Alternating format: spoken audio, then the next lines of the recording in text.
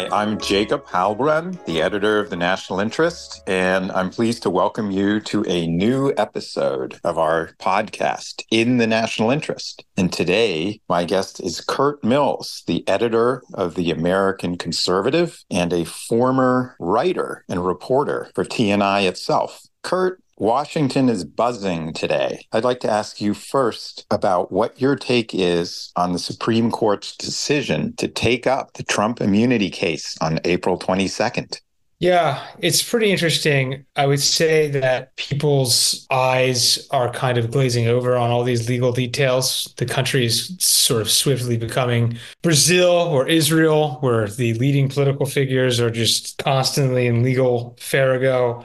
And so I don't know how much attention this actually will get until the actual proceedings and any kind of court decision. Obviously, Trump has employed a legal strategy that has been counseled against by the conservative old guard, which is essentially a maximalist claim that was sort of built on by both the Nixon and Bush White Houses, that the president has this huge berth for presidential immunity and discretion on a whole range of matters. And this is sort of the logical endpoint of that kind of calculus. Curt, what about Trump's legal predicament in New York, where he is facing a difficulty in coming up with the 500 or so million bond? What is your take on that episode? Do you think Trump is in fiscal or pecuniary difficulties? Well, I mean, I think Trump's finances have always been super tied to his business, and that he's always been not the most liquid.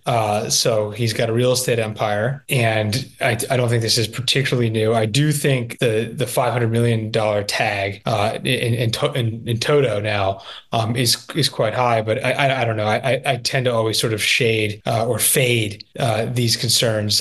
Trump usually figures a way around it. Is Trump consolidating his control over the Republican Party now, particularly with the resignation of Mitch McConnell as the leader of the Senate Republicans? Yeah, I think absolutely. I mean, I think what is unusual about Trump is his age, and his age combined with his political views. So much of Trump's opponents are actually of his generation, this sort of baby boomer old guard that effectively thinks the country was run very well the last 50 years, that thinks that George W. Bush might have been a misguided man, but a good man, that the Reagan Revolution was without imperfection.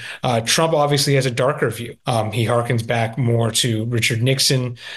He is more critical of the American status quo, and I think that that's reflective in it. And I think what's so curious is not that people like McConnell are finally leaving the stage. Although I caveat, he's not officially leaving until 2027. I think what is not so amazing that he's leaving is that he's stuck around this long.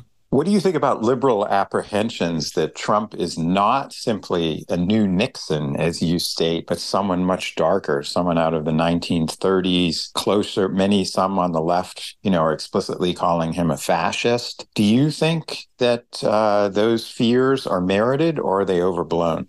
I think they're overblown. I mean, I think that this is a great media cycle. It's fun to run political magazines as we do, but I think we've seen what Trump as president looks like, which is from January 2017 to March 2020. He certainly had a personnel carousel. He certainly had an unorthodox approach to a number of issues. But effectively, the country's unemployment was 2%, inflation was 2%, and it was not a dictatorship. So it belies all history to argue suddenly that he has the ambition, let alone the capability of being a Mussolini or an Adolf Hitler. I think it's just not his interest. And I think it underrates something about Trump, which is that he is a pragmatic person who fundamentally wants to be liked. This is somebody who has spent his career as a sort of celebrity New York centrist. The idea that he was marinating in this sort of radical pamphleteer class, I think is a joke. What about his meeting next week with Viktor Orban at Mar-a-Lago? That doesn't fortify concerns about Trump's intentions about constructing an illiberal democracy in America? Well, I think it's very critical to definitions matter. So, I mean, even if you concede that Hungary is running an illiberal democracy, which I believe is somewhat self-declared, it's still a democracy. And what does liberal mean? If liberal means deviating from the sort of corporate globalist status quo, to use a crude term, then sure, Trump is moving us towards illiberalism. But if this is liberalism, it's very unpopular. The country's mood is extremely dour. A supermajority of Americans thinks we're going the wrong direction. It's not like Trump started this fire. He's merely responding to it. Well, that's a key question right there. So you don't see Trump as, you see him more as an expression of angst in the United States rather than a fomenter of it. Yeah, I mean, it's just fundamentally what separates, I think, political analysts of the situation. Do you think that the country was in great shape in the spring of 2015, and then guys like Donald Trump and Bernie Sanders, through sheer force of will and cult of personality, ruined everything? Or do you think things were actually quite rotten and these figures emerged? And I would submit that both gentlemen are not without considerable talents, but the structural characteristics were there from the beginning. Trump said a few weeks ago that if NATO allies didn't invest more, he would tell Putin to do it, quote, whatever the hell he want, the Russians, whatever the hell they want to NATO members. Do you view that as a serious threat or just more bombast from Trump? I think it's a lot of bombast, but I think the reality is that the treaties have consequences, and the failures to live up to the treaties also matter. If you have Article 5 protection effectively by the United States, let's be clear, it's not really a NATO protection of these countries; it's a U.S. protection for it to have any real teeth. There's costs for free riding. Well, when Trump says that he could solve the Ukraine crisis in 24 hours, does that mean serving up Ukraine on a silver platter to the Kremlin? I think again we have what he was like as president, which is this is a president who was objectively on policy probably more hawkish than his predecessor Barack Obama on Russia. Trump gave the Ukrainians jabs. Obama did not. So I think it's just, again, you can make these arguments, you can say things, but it belies recorded history. Additionally, I think what Trump is getting at there, not to get into his head, I can't and nobody can, but what I would suspect is that he is arguing that he is not being given enough credit for his sort of personalistic approach to foreign affairs, which I think worked a lot more than the foreign policy clerisy thought it was going to. Like, see North Korea, see even in the Middle East, the Abraham Accords. Final query, since you're friendly with Matt Gaetz, where do you see the House Republicans and specifically House Speaker Mike Johnson headed as we appear on the verge of a government shutdown? The establishment types in Washington are saying that Johnson should fall on his sword. What do you think is going to happen? I think that clearly Speaker Johnson does not have the personal problems with Congressman Gaetz that Speaker McCarthy had.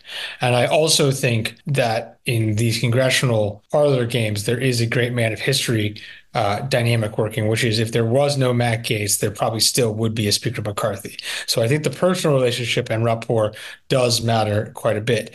That all being said, I think there is a view that Johnson has tied himself into so many knots that he is just kind of not saying anything anymore. These statements are getting more baroque and less coherent by the week. He's a little bit like the Dana Carvey character playing George H.W. Bush announcing no new taxes. Or that he is going to raise taxes. He just kind of doesn't want to say that he is or isn't going to do Ukraine aid, for instance, or a whole panoply of things that could revolt his base. I do think the safe bet is that he makes it through the election. I think they went through 1 million ballots at the conclave the first time to get to Johnson, but I do think Johnson's in way choppier waters than he's been before. Curt, I can't resist asking you one final question, not about the future of American conservatism, but about the future of the American Conservative magazine, which has had a long and involved and extremely fascinating history, beginning with its opposition to the Second Iraq War when it was founded by Scott McConnell, Pat Buchanan, and Taki. What's your vision for the American Conservative now? For sure. Look, I want to build on the founding legacy, but not rest on it. It's one thing to remind everybody that we were right 22 years ago. It's another thing for that be the only thing that we are doing. I think that TAC is well positioned to be in the position that the New Republic, which you worked at, was in during the Clinton years, that the Weekly Standard was in during the George W. Bush White House, that the Atlantic arguably was during the Obama years, and that nobody really properly served during the first Trump administration. If there is a second Trump administration or future conservative administration in the 2020s, we need to be the premier magazine of the right and actually, not just talk about it, but hit the ball straight down the fairway. There you have it, folks. Curt Mills is predicting that if Donald Trump is elected, the American Conservative will become, as the New Republic was called during the Clinton years, the official magazine of Air Force One. Curt, thank you very much for joining us. Thank you, Jacob.